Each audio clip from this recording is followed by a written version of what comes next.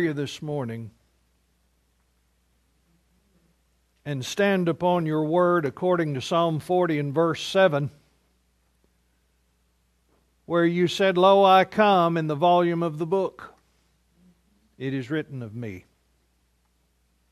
We stand upon that word as we open the book of life.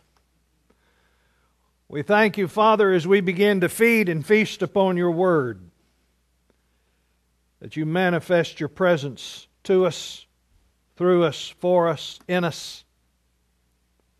And Father, I thank you that as we begin to feed upon your word, that the spirit of wisdom and revelation is being made manifest.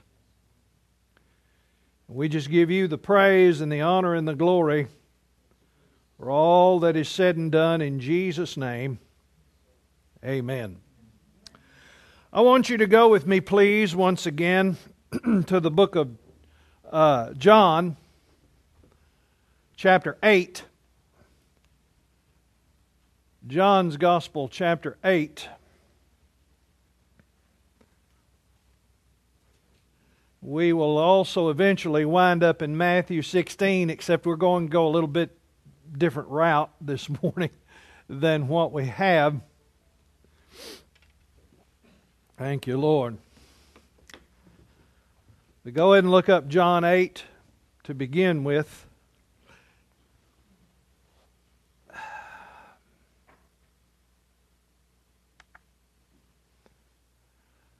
Thank you, Lord.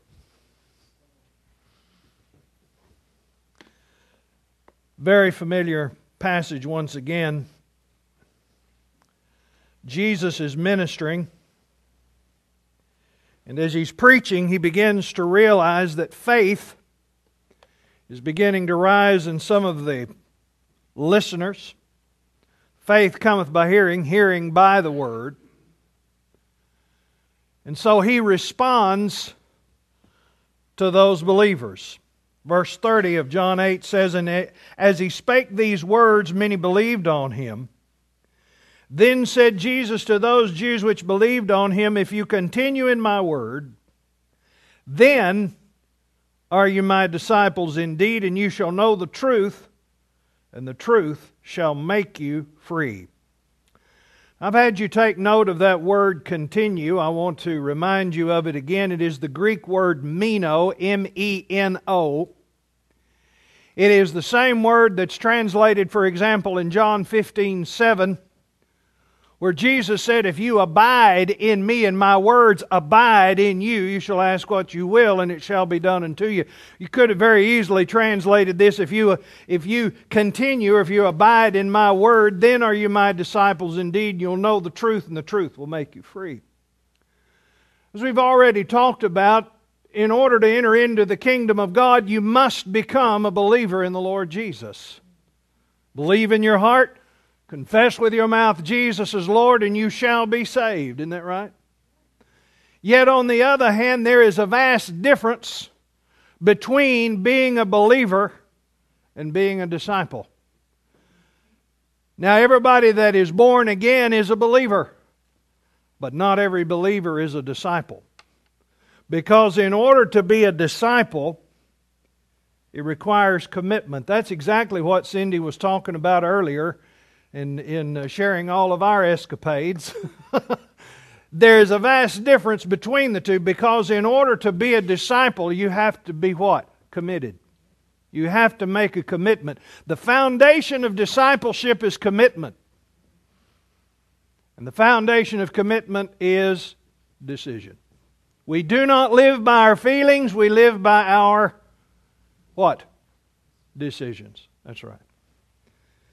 So we've been talking about discipleship, and I've shared some things with you that discipleship is not. What we're going to talk about this morning is some wrong ideas about discipleship, but the way the Lord has instructed me to title this message, what we're going to talk about this morning is hindrances to discipleship. As I shared with you already, one of the things that discipleship is not is regimentation. Discipleship is not, well, I get up at 5 o'clock every morning and I read my scriptures till 6 and then I pray till 7 and then I go do this till 8 o'clock and then I got women's meeting at 9 to 9:30 or whatever the case may be. That's not discipline. That is not being a disciple. That's regimentation. Not that there's necessarily anything wrong with that, but that does not qualify as discipleship. Discipleship is what? Discipleship is listening to God and doing what God says do when He says do it. That's pretty simple. Let me say it again. Discipleship is listening to God and doing what God says do when God says do it. And when you become a disciple and you begin to listen to God and you begin to listen for the objective of obeying whatever God tells you to do, as God begins to orchestrate your life, as He begins to tell you to do certain things, many times if somebody is watching your life from the outside, it won't look like discipleship at all. It won't look like discipline at all. I remember when I was in Bible school, we had a class called Practical Ministries that was supposed to prepare you for the ministry. Hey, baby, ain't no class can prepare you for the ministry.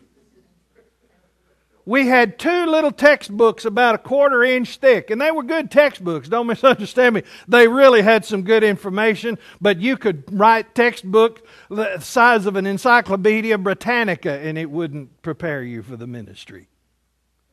Anyhow, he was teaching this class and he said, this actually applies, but he said, people, when you go in the ministry, they don't understand how you live because you don't live ordinarily like what we would call secular people outside the ministry. And he gave this illustration. I've never forgotten this. He said, for example, you take some church member drive by the pastor's house. And maybe it's 9:30 in the morning and the drapes are still pulled and the lights are still off and it seems very apparent that everybody's still in bed asleep. And he drives by the pastor's house and said, well, dear God, I pay that pastor good money and here he is laying up in the bed 9:30 in the morning. Lazy thing. And he said, it may look that way, but he said what that man or woman, whoever, may not realize is maybe God got that man or woman up at 2 or 3 o'clock in the morning and they prayed for about 2 hours for the guy that was driving by in the car. And finally God let him go back to bed. And let me just tell you something. When you start walking with God, time means nothing to God. God may get you up at 3 in the morning to pray. God may have you do certain things at certain times that just seem absolutely unreasonable. But you're flowing with the Spirit. The discipleship is not nearly as regimented as what people think. There's a flow to it. There is a fluidness to walking with God. And the same thing is true really even if you are not in what people call full-time ministry. When it comes to listening to God and doing what God says, when God says do it, God will work through your lifestyle. Do you know that? God will work through your schedule. I mean, for example, back in 1986, the first part of 1986, Cindy and I started a church from scratch. This was in San Angelo. We started a church from scratch. We bought a carpet cleaning business and we moved all within 90 days. 60 days, yeah.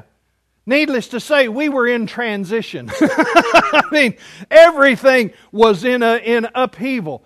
And our life was changing very, very dramatically. So we found ourselves pastoring a church and running a business all at the same time. And let me just say, if you've ever seen those commercials where it says, be your own boss, own your own business, that is a lie.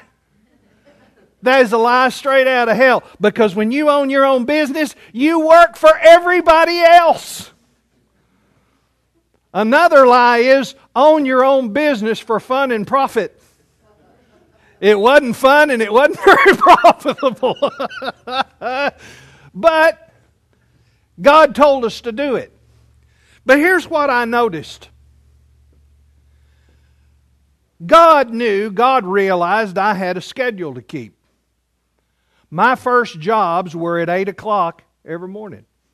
I had to be at somebody's house unloading and cleaning carpet at 8 o'clock every morning. God knew that. And not one single time did God ever say, "Don't you dare go to that job. You go to the church and pray right now."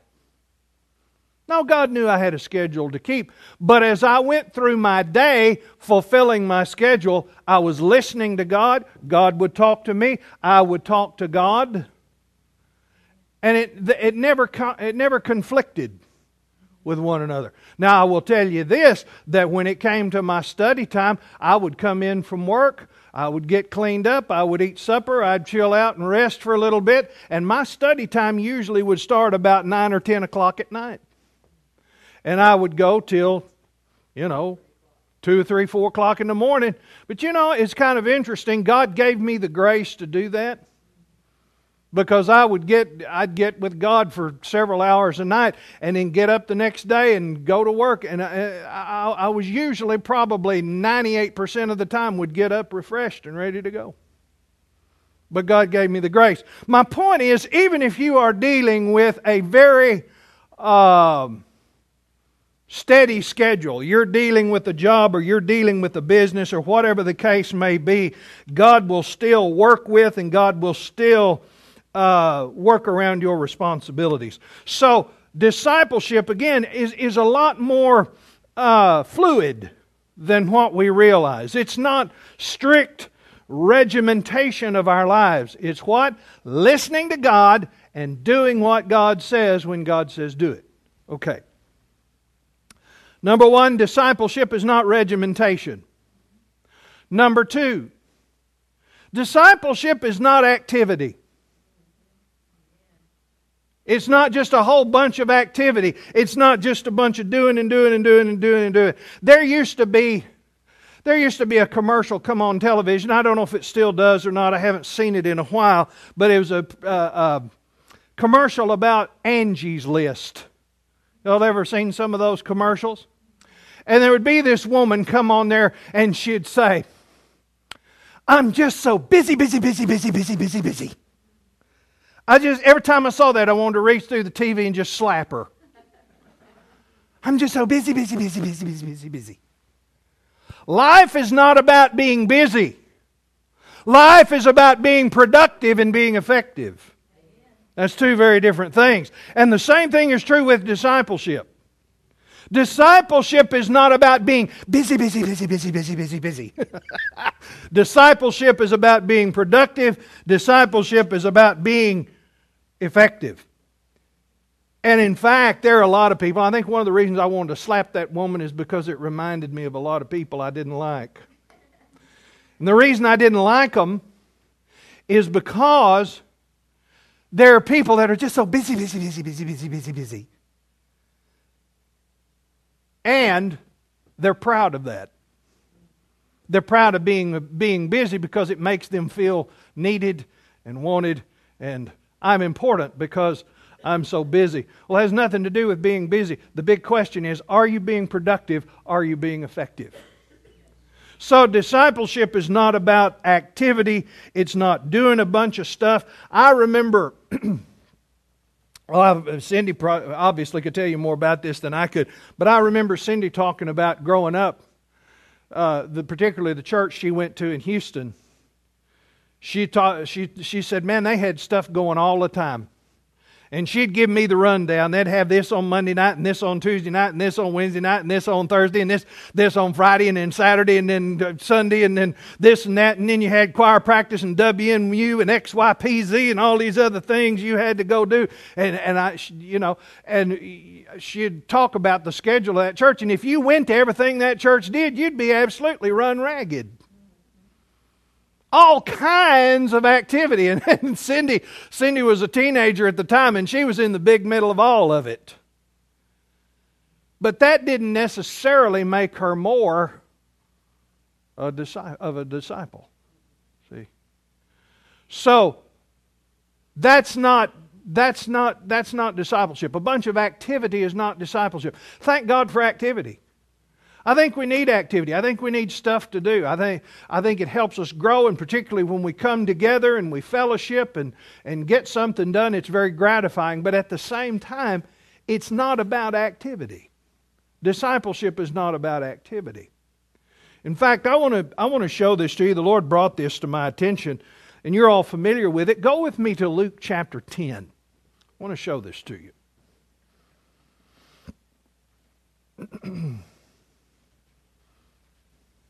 Luke chapter 10.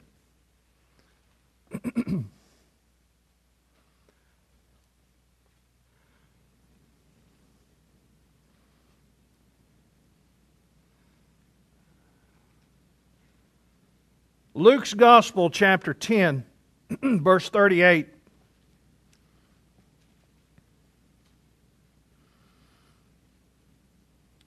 Says, "Now it came to pass as they went, that he entered into a certain village, and a certain woman named Martha received him into her house." Now, before we go any further with this, forget that you know the story. Okay? Just forget you know the story. Because let me lay out kind of what was going on here. When Jesus went to this woman's house, it was not just him and the 12 disciples. Okay? Because this was at the tail end of what Bible scholars refer to as the Jordan Valley campaign, and there were as many. You remember, he only laid hands on 12. He laid hands on 72 people and sent them out by two. You remember that? So, not only was there Jesus and the 12, but these 72 were also there. You got nearly 100 people show up for supper. And you can't go down to Tres Amigos and buy pizza and fix it. She's got to cook for nearly 100 people. And you got to understand this. At this time, Jesus was the most famous man in that whole area. So you know, other people showed up. Mama and them had to come see Jesus, you know. Everybody had to show up, get his autograph, take a selfie and with Jesus and all that. They all had to come. People hadn't changed a bit. So there could have very easily been 200 people or more show up at Martha's house. But now you got to understand this. Not only were there a lot of people there, but when you study the Scriptures, you find out Mary and Martha and their brother Lazarus, they were a very, very rich family.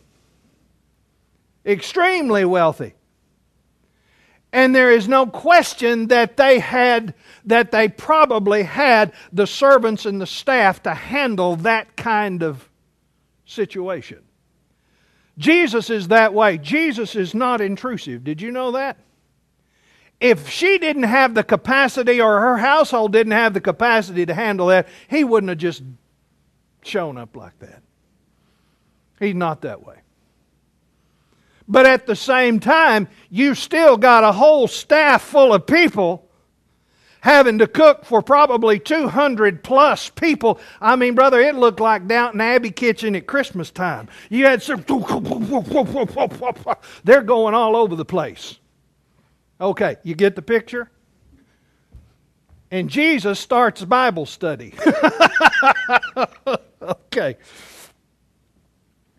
Verse 39. And she had a sister called Mary, which also sat at Jesus' feet and heard His word. But Martha was cumbered about with much serving.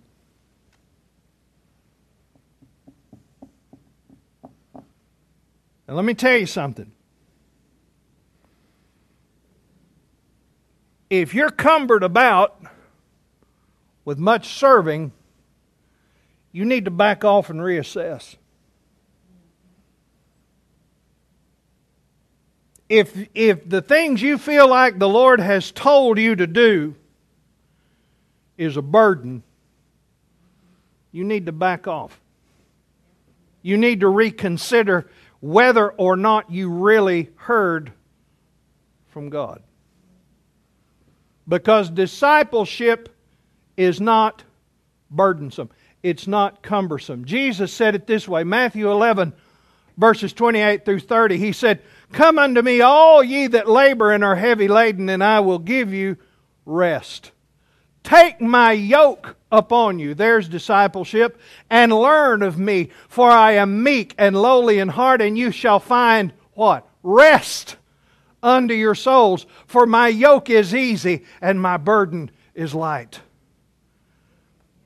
Things that God tells you to do, certainly there'll be effort in it, there'll be work in it, there'll be a certain degree of activity, certain things that the Lord has told you to do, but at the same time, there will be a grace, there will be an undergirding, there will be an uplifting of the Spirit, and you will know that God is carrying you. Paul said it this way in 1 Corinthians 15:10. He said, "It's by the grace of God I am what I am." But he said, "It's not me that labors, but the grace of God that labors in me." Amen? Are y'all hot or is it just me? Let's cool it down a little. Go play with it, Carl. Somebody. I don't care. All right. Verse 40. But Martha was cumbered about much serving, and came to him and said, "Lord,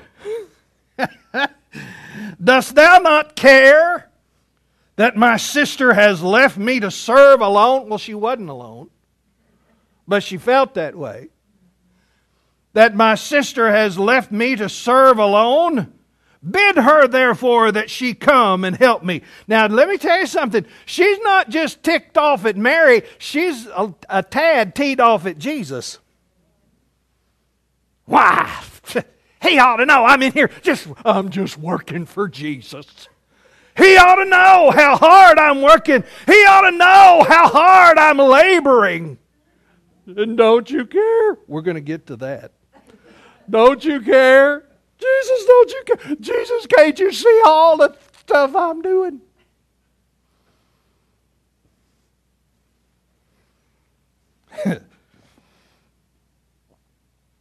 Verse 40, but Martha was cumbered about much serving, and came to him and said, "Lord, dost thou not care that my sister hath left me to serve alone? Bid her therefore that she help me." And Jesus answered and said unto her, "Martha, Martha, you are careful and troubled about many things." This wasn't about serving food.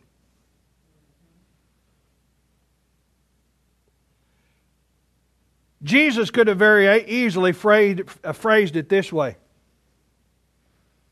"You've got issues."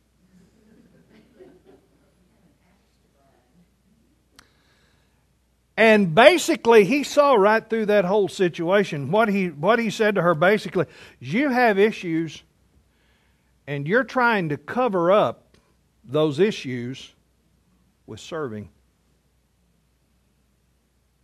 Do you know there are people that are that way? There are basically what he was telling her is, you got issues, and you're trying to hide those issues with serving and with sacrifice.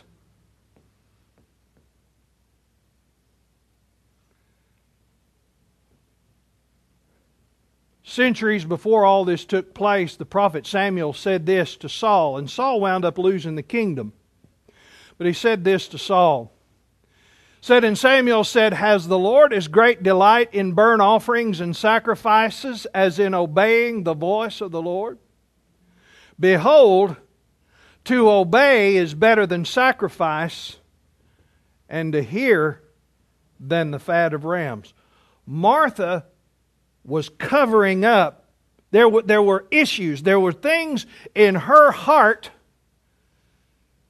that basically she was trying to hide from the Lord, trying to cover it up with activity.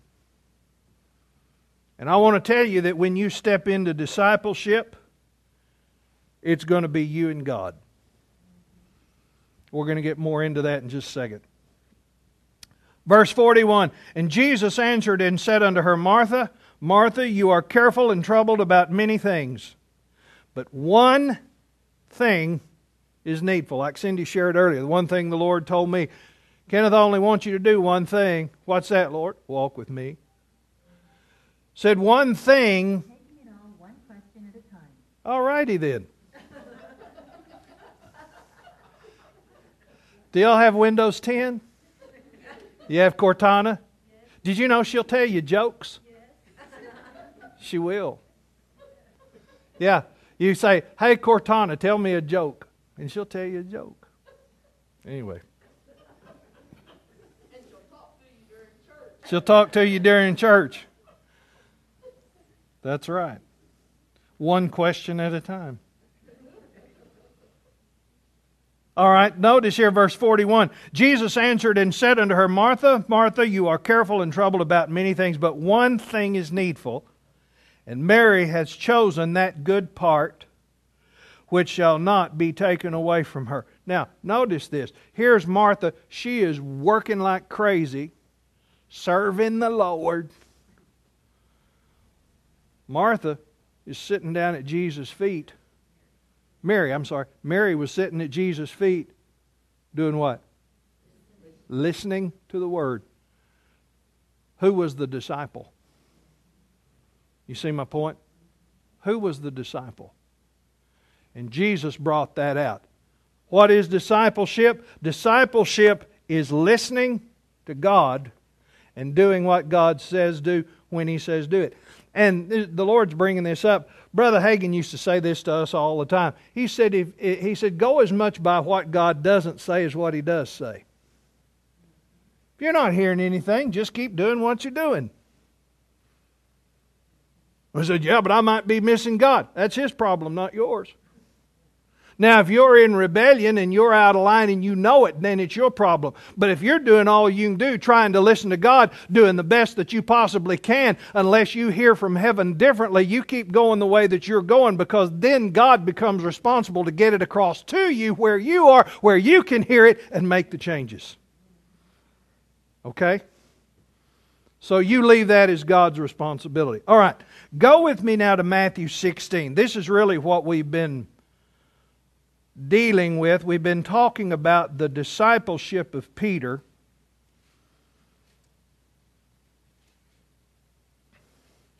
And I don't have time to go into as much detail as I have over the past 2 weeks. So I encourage you, I'm going to skip over a couple of things. So if you want to know what we said about it, go back and get the CDs over the past 2 weeks. Okay? All right. Matthew chapter 16, verse 13. Says, when Jesus came on into the coast of Caesarea Philippi, He asked His disciples, saying, whom do men say that I, the Son of Man, am? And they said, some say thou art John the Baptist, some Elias, and others Jeremiah, or one of the prophets. He saith unto them, but whom say ye that I am? Simon Peter answered and said, thou art the Christ, the Son of the living God. And Jesus answered and said unto him, blessed art thou, Simon Bar-Jonah, or son of Jonah. For flesh and blood hath not revealed this unto thee, but my Father which is in heaven. And I say also unto thee that thou art Peter. And upon this rock I will build my church, and the gates of hell shall not prevail against it. And I will give unto thee the keys of the kingdom of heaven. And whatsoever you shall bind on earth shall be bound in heaven. Whatsoever you shall loose on earth shall be loosed in heaven. Now, as we've already talked about, Peter makes this confession of faith. Thou art the Christ, the Son of the living God. And then Jesus says, flesh and blood didn't reveal this unto you. In other words, you didn't get this through your 5 physical senses. You got this by revelation from the Father. And as I've shared with you, there's actually kind of a play on words here because the word Simon means to hear. So basically what Jesus was telling him was, blessed art thou, Simon, hearing one, you have heard from my Father. Blessed art thou, hearing one, you have heard from my Father. And of course he said, thou art the Christ, the Son of the living God. Verse 18, and I say also unto thee. In other words, all right, Peter, you've received a revelation. You heard my Father. You heard the voice of my Father. You got it right. Thou art the Christ, the Son of the living God. You heard from my Father. Now listen to me. I say also unto thee, thou art Peter. Thou art Peter. Now, in declaring that, Jesus was saying, I'm going to add to the revelation that you've got. Thou art Peter. And what you have here actually is a very important exchange. Peter stood up by revelation and said, thou art the Christ. Jesus turned to him and said, yeah, I say, and you're Peter. Thou art Peter. As I've said to you already in this series, when you find out who Jesus is, then you'll begin to find out who you are. I say also unto thee that thou art Peter. Now, as I've shared with you, the word Peter there is the Greek word Petros, P-E-T-R-O-S. And that word, that Greek word, means a small, solid, individual rock. And basically what Jesus was saying to him was, I say unto you that you are Peter. In other words, Simon Bar-Jonah, you are solid, you are stable, you are secure. Now the thing that makes that interesting is the fact that when you study, particularly the Gospels, and you look at Peter, in the New Testament, Peter is the absolute, definitive example of instability. He is emotion ruled. He's constantly losing his temper. He's constantly shooting his mouth off when he shouldn't. He's messing things up by the numbers. He's unstable. He's shaky. He's flaky. All of those things. And Jesus turned to him and said, no, you're Peter. You're solid. You're stable. You're secure. You see, you couldn't tell Jesus who Jesus was by looking at him. Peter got that by revelation. But you couldn't tell who heaven said Peter was by looking at him either. Simon was unstable, insecure. And the Lord spoke this to me yesterday when we were going to Kerrville. I was meditating on these scriptures. And I haven't developed this yet. But I learned something about Peter. Because I was thinking about him being emotion ruled. I mean, he's the type of guy that he's either a happy, full tilt boogie, or he's teed off at everybody full tilt boogie. There was no in between with him. But the Lord spoke this into my spirit, and when you look at the life of Peter, you see it. The Lord told me, He said, the reason the man was emotion ruled was because he controlled by his emotions. He controlled everybody around him by his emotions. When he lost his temper, everybody jumped.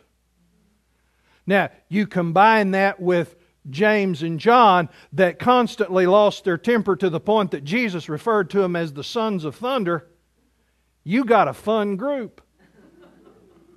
See?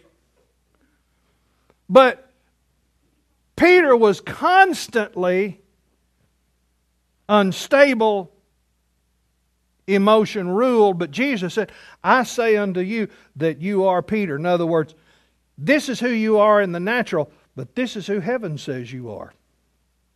You are Peter. Now, verse 19, Jesus said, I will give unto you the keys of the kingdom of heaven, and whatsoever you shall bind on earth shall be bound in heaven. Whatsoever you shall loose on earth shall be loosed in heaven. In other words, what Jesus was saying to Simon was this: Simon, son of Jonas, you are Peter. And he was giving Simon the option. In other words, Simon, this is who heaven says you are. Now you have the option. You can either bind yourself to that and become that, or you can loose yourself from that and stay Simon for the rest of your life. You have that choice. And as I've shared with you, nobody can force you to be a disciple. That is a self-imposed decision.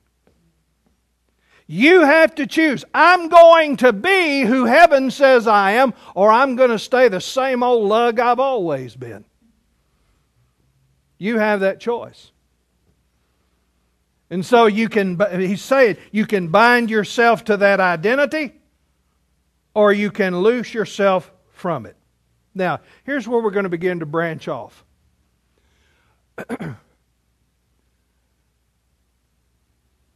Every one of us can be defined by those two identities. Every single one of us in some way is Simon Peter.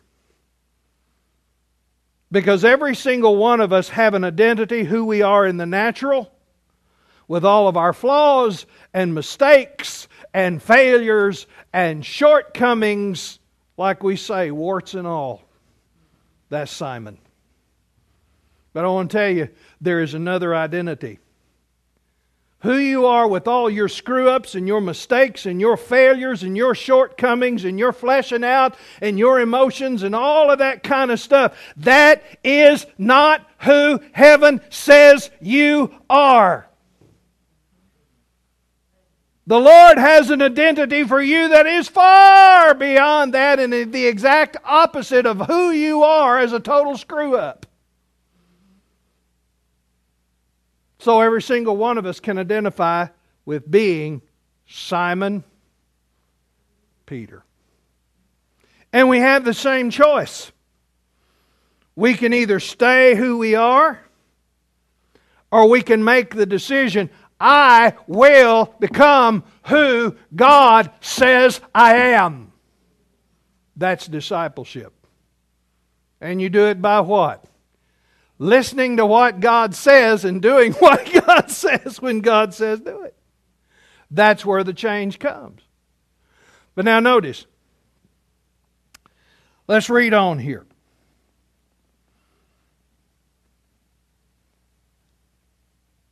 Verse 20, then charged he his disciples that they should tell no man that he was Jesus the Christ. Now I don't have time to get into that, but just very simply, he was not saying, don't tell anybody who I am.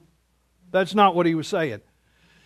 He was restricting them from preaching that he was the Christ publicly. Okay? He preached it because his Father told him to, but they were not allowed to preach that publicly yet. The reason being, there was too much heat behind that message for them to handle. That was part of the whole basis of the persecution, and they weren't ready to handle the weight of that kind of message. Okay? Now, notice here verse 21. From that time forth, we got a shift. From that time forth, began Jesus to show unto his disciples how that he must go unto Jerusalem and suffer many things of the elders and chief priests and scribes, and be killed and be raised again the third day. This is where he first begins to talk about it. But now watch Peter's response, verse 22. Then Peter took him and began to rebuke him, saying, Be it far from thee, Lord, this shall not happen unto thee. Now, if you're making notes, take note of that phrase where Peter said, Be it far from thee. You ready? The literal Greek text says, Peter began to rebuke him and said, Pity yourself. Pity yourself. Have pity on yourself, Lord. Look at Jesus' response. Then Peter took him and began to rebuke him, saying, Pity thyself. This shall not be unto thee. But he turned and said unto Peter, Get thee behind me, Satan. Isn't that interesting? Get thee behind me, Satan. You are an offense unto me, for you savorest not the things that be of God, but those things that be of men. Did you notice that right at that point, Jesus connected self-pity to the devil himself? Isn't that interesting? You know why? Self-pity is the satanic counterfeit of compassion. We can be real compassionate with ourselves, you know it? Self-pity is the satanic counterfeit of compassion. Self-pity and discipleship will never, never, never, never mix. You will never become who God wants you to be as long as you are walking around in self-pity. You'll never get there. Thank you for that cheery response. You'll never get there. Self-pity is a disaster. Years ago, I've heard this. This was years ago. Kenneth Copeland and Gloria got into a fight. Not a fist fight, but verbal. And, of course, they're mouthing off at one another. Well, actually, like he said, she doesn't fight. He was fighting. And he mouthed off a few things and stomped off in the other room. He said, She don't care nothing about me. Master, don't you care? She don't care nothing about me. That's self-pity. That is one of the flags of self-pity. Nobody cares about me. And he was saying, She don't care anything about me. And the Lord spoke up on the inside of him and said, That's none of your business. The Lord said, whether she cares anything about you or not, it's none of your business. Your business is to care for her. Now do your job. Let me tell you something. Self-pity and discipleship will never, ever mix. And the Lord went on to tell him, and he said, For your information, she's one of my daughters, and you need to start treating her a little different. Yes, sir. Oh, I've learned a lot from that. Because I'm married to one of his daughters too. Hey! He said, when the Lord said that, he said, She's one of my daughters, you need to start treating her better. He said, Well, I'm one of your sons. Oh, Lord. Oh, Lord, have mercy. What I want you to see here, notice, Jesus is trying to tell him, this is what's going to happen to me. Peter interrupted. Verse 22 again, Then Peter took him and began to rebuke him, saying, Be it far from thee, Lord, this shall not be unto thee. But he turned and said unto Peter, Get thee behind me, Satan. For you are an offense unto me, for you savorest not the things that be of God, but those things that be of men. Then said Jesus unto his disciples. Now watch this, because this is going to come up again later. You savor the things that be of men rather than the things that be of God. Then He turned to His disciples. He just left Peter with that. Then He turned to His disciples. At that point, Peter was not one of the disciples. If any man will come after me, let him deny himself and take up his cross and follow me. For whosoever will save his life shall lose it. Whosoever will lose his life for my sake shall find it. For what is a man profited if he gain the whole world and lose his own soul? Or what shall a man give in exchange for his soul? For the Son of Man shall come in the glory of His Father with His angels, and then He shall reward every man according to his works. Verily I say unto you, there be some standing here which shall not taste of death till they see the Son of Man coming in His kingdom. The thing I want you to get here, Jesus was not just telling them what was about to happen to Him. He actually at that point started trying to teach about discipleship. What he intended to do was, listen, I'm going to be turned over to the chief priests. I'm going to be killed. I'm going to go to the cross. I'll rise again the third day. And if anybody's going to be my disciple, he has to take up his cross and so forth. He's trying to teach them about discipleship, but the thing was interrupted by Peter. It was an interruption. He was too busy talking when he should have been listening. Now, what was Peter's problem here? What happened? He did not listen.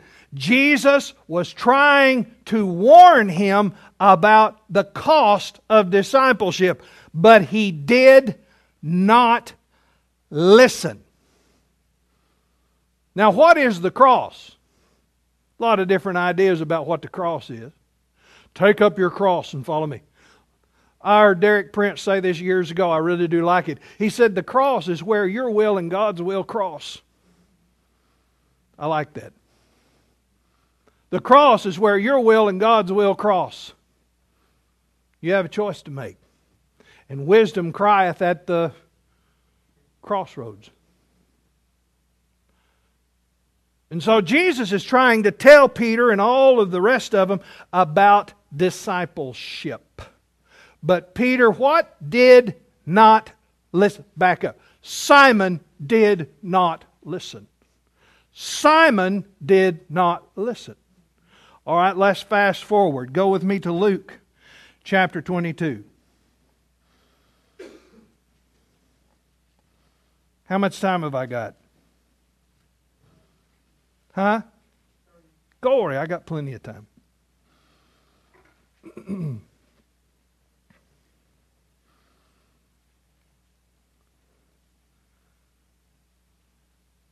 Luke chapter 22 and verse 23. Jesus has just explained that He's going to be betrayed.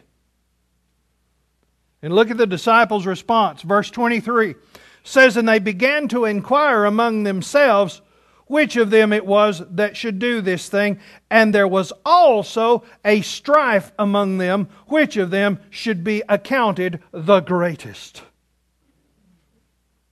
Now look how that thing evolved. Jesus said, I'm going to be betrayed by one of you.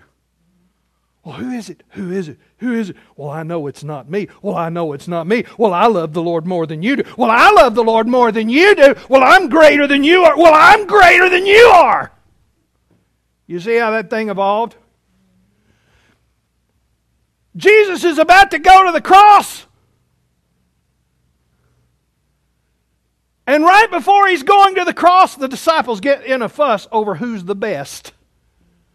Can you imagine the frustration? Oh, dear God. 3 years with these guys, and this is what... All right. He has to straighten that out. Verse 25. And He said unto them, the kings of the Gentiles exercise lordship over them, and they that exercise that authority upon them are called benefactors, but you shall not be so. For he that is greatest among you, let him be as the younger, and he that is chief as he that doth serve. For whether is greater, he that sitteth at meat, or he that serveth? Is not he that sitteth at meat, but I am among you as he that serveth. You Ye are they which have continued with me in my temptation, and I appoint you a kingdom as my Father has appointed me, that you may eat and drink at my table in my kingdom, and sit on thrones, judging the 12 tribes of Israel. And the Lord said, Simon. What did He call him? Simon, Simon, behold, Satan has desired to have you, that he may sift you as wheat. Do you know what he tried to catch him with? Self-pity. All right. Satan has desired to have you, that he may sift you as wheat, but I have prayed for you that your faith fail not, and when you are converted, strengthen your brethren. Now, there's a couple of things here. Number one, I don't know about you, but it's a relief to me to know that me being a screw-up is not a surprise to the Lord. Doesn't that bless you? He's not surprised when we fail, when we miss it, when we blow it. He doesn't fall off the throne. He knew it before we did. But notice, He said here, I have prayed for you that your faith fail not, and when you are converted. That term can be used a lot of different ways, but I think what Jesus was referring to here is, Simon, when you become Peter, when you become the man I've ordained you to be, strengthen your brethren. Verse 33. And he said unto him, Lord, I'm ready to go with thee, both unto prison and unto death. Now, when Simon said that, do you think he was sincere? I think he was. I think he meant that with all of his heart. He meant that with every fiber of his being. Here's the problem. Jeremiah 17:9 says, the heart is deceitful above all things and desperately wicked. Who can know it? He meant what he said, but he didn't know what was in his heart. And a lot of times you won't know what's in your heart till you get under pressure. Did you know that? Because what's in you, baby, will come out under pressure. And you'll get the opportunity to deal with it. And Jesus is doing what? He's trying to give Peter a warning. I prayed for you that your faith fail not. He said unto him, Lord, I'm ready to go with thee both unto prison and to death. And he said, I tell thee, Jesus is releasing his faith. Peter, I tell thee, Peter, the cock shall not crow this day before that thou shalt thrice deny that thou knowest me. And he said unto them. Now, it's interesting. Jesus told Peter, just like he did there earlier, he told Peter, he said, you're going to deny me 3 times, and then just left him with it. Then he starts talking to the rest of them. I want to tell you, Jesus that way. He'll tell you how the cow ate the cabbage and then just leave you with it. And you got some choices to make. This is discipleship. But what was Simon's problem? Look at verse 34. He said, I tell thee, Peter, the cock shall not crow this day before that thou shalt thrice deny that thou knowest me. What was Peter's problem? What was Simon's problem? He did not listen. That's the second warning. He did not listen. I'm ready to go. I'm ready to die, Lord. I'm ready to go to prison and to death for you. So when it all went down and Jesus is taken captive and he's taken to the high priest's house, watch big brave Peter. Luke 22:54. Then took they him and led him and brought him into the high priest's house, and Peter followed afar off. Now we're seeing what's in his heart. And you know what happened? He denied him, didn't he? Go down here to verse 60. He denied him 3 times. Verse 60, we'll get in here on the last denial. Says, and Peter said, Man, I know not what thou sayest. And immediately while he yet spake, the cock crew. Look at this. And the Lord turned and looked upon Peter. Can you imagine that? Coming under that gaze. I don't think it was a look of anger. I don't think it was a look of hatred. I think it was a look of love and of, I tried to tell you. You didn't listen. And Peter went out and wept bitterly.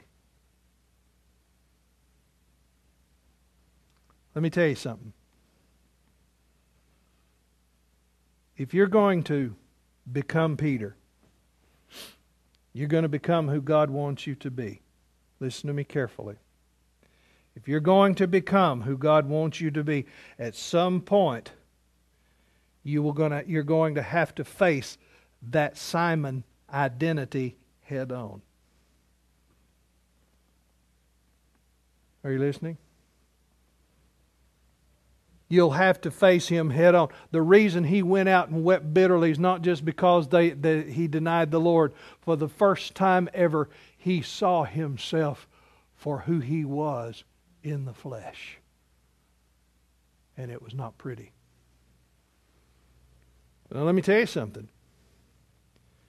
You got one or two options.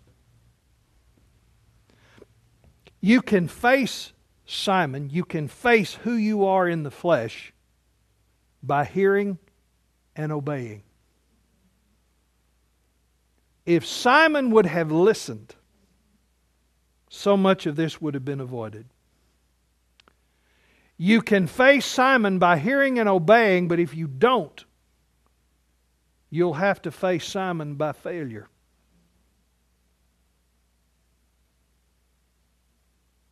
And just pray that it's not as public as what happened here. Oh, I love you with the love of the Lord. It's a cheery word, huh? But I'm telling you the truth. You can face it by hearing and obeying, or you can face it by failure. Simon didn't listen, and he failed. And he went out and he wept bitterly. But you know what he did? I think he started dealing with his own heart. That's part of being a disciple. He started dealing with his own heart issues. Let's go to John 21 and we're done.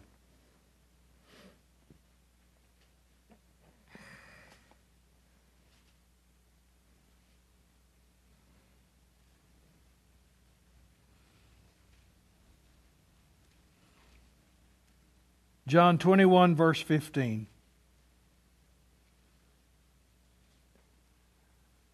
The Lord's been risen from the dead. Simon has dealt with some serious issues. Verse 15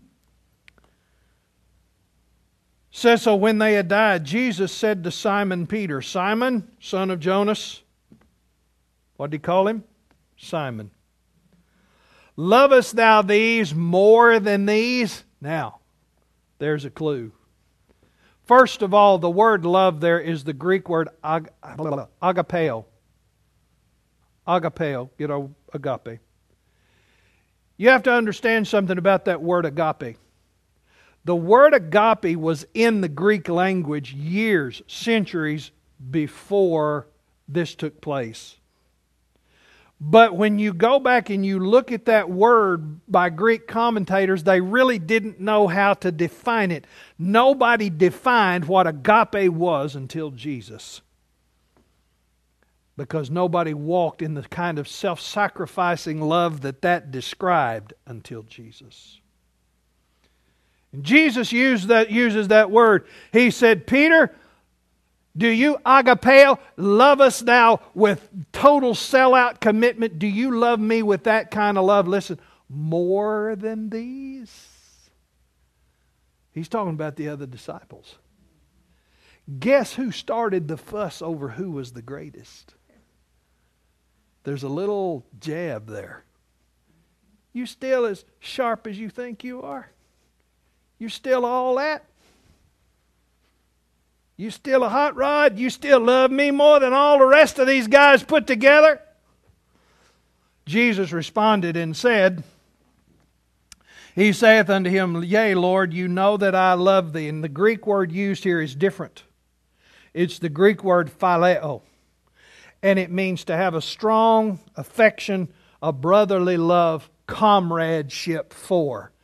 Peter responded that way because he had humbled himself and realized, I'm not at that point of agape. I thought I was.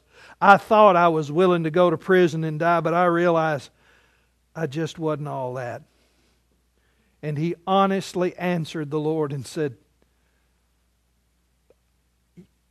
You know I have a strong affection for you, Lord. Jesus said, Feed my sheep. Verse 16. He said, Feed my lambs. Verse 15. He saith to him again the second time, Simon, son of Jonas, lovest thou agape? Lovest thou me? He saith unto him, Yea, Lord, you know that I love thee. Now this time he doesn't say more than these. He took the barb out of it. He said, Simon, son of Jonas, lovest thou me? Agapeo. He saith unto him, Yea, Lord, you know that I phileo you. He saith unto him, Feed my sheep. There's a promotion in that. First time he said, Feed my lambs. Next time he said, Feed my sheep. The last time, he saith unto him the third time, Simon, son of Jonas, lovest thou me? Now this time, Jesus changed the word and used the word phileo.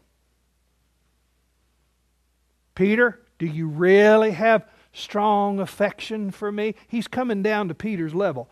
Do you really have strong affection for me? Peter was grieved because he said unto him the third time, Lovest thou me? And he said unto him, Lord, you know all things. You know that I phileo thee. Jesus saith unto him, Feed my sheep. Wrong. Literal Greek, shepherd my flock. So what you have here is a threefold promotion. Feed my lambs, feed my sheep, shepherd my flock. But here's what's good about this. Peter, each time, said, Lord, you know that I phileo you. He honestly was that way. He was expressing what was in his heart because he had dealt with heart issues. He was being honest with the Lord. He was being sincere, and he was right. He did love the Lord to that level. And each time he responded, he was promoted. My point is that Peter was being promoted in discipleship and he was being promoted in ministry because he had come to the place where he was honest with the Lord and honest with himself. That's discipleship. Promotion doesn't mean you have everything perfect and you got your act together and you're just all that. Promotion says, I don't have it all together. I know I don't have it all together. And I'm open and honest with God and with myself and with everybody else. No pretense. No bull. This is who I am. And we're all just learning to walk with God together. And you know what? God can use a person like that. God can use a person like that. And it's what will bring promotion. Now, I want to receive communion at the instruction of the Lord while we're on this series. I'm impressed with the Lord to receive communion each time we talk about discipleship. So I want to do this again. Carl, come on, brother. Pass these out for me. Thank you, sir. Yes, sir. Thank you, Lord Jesus.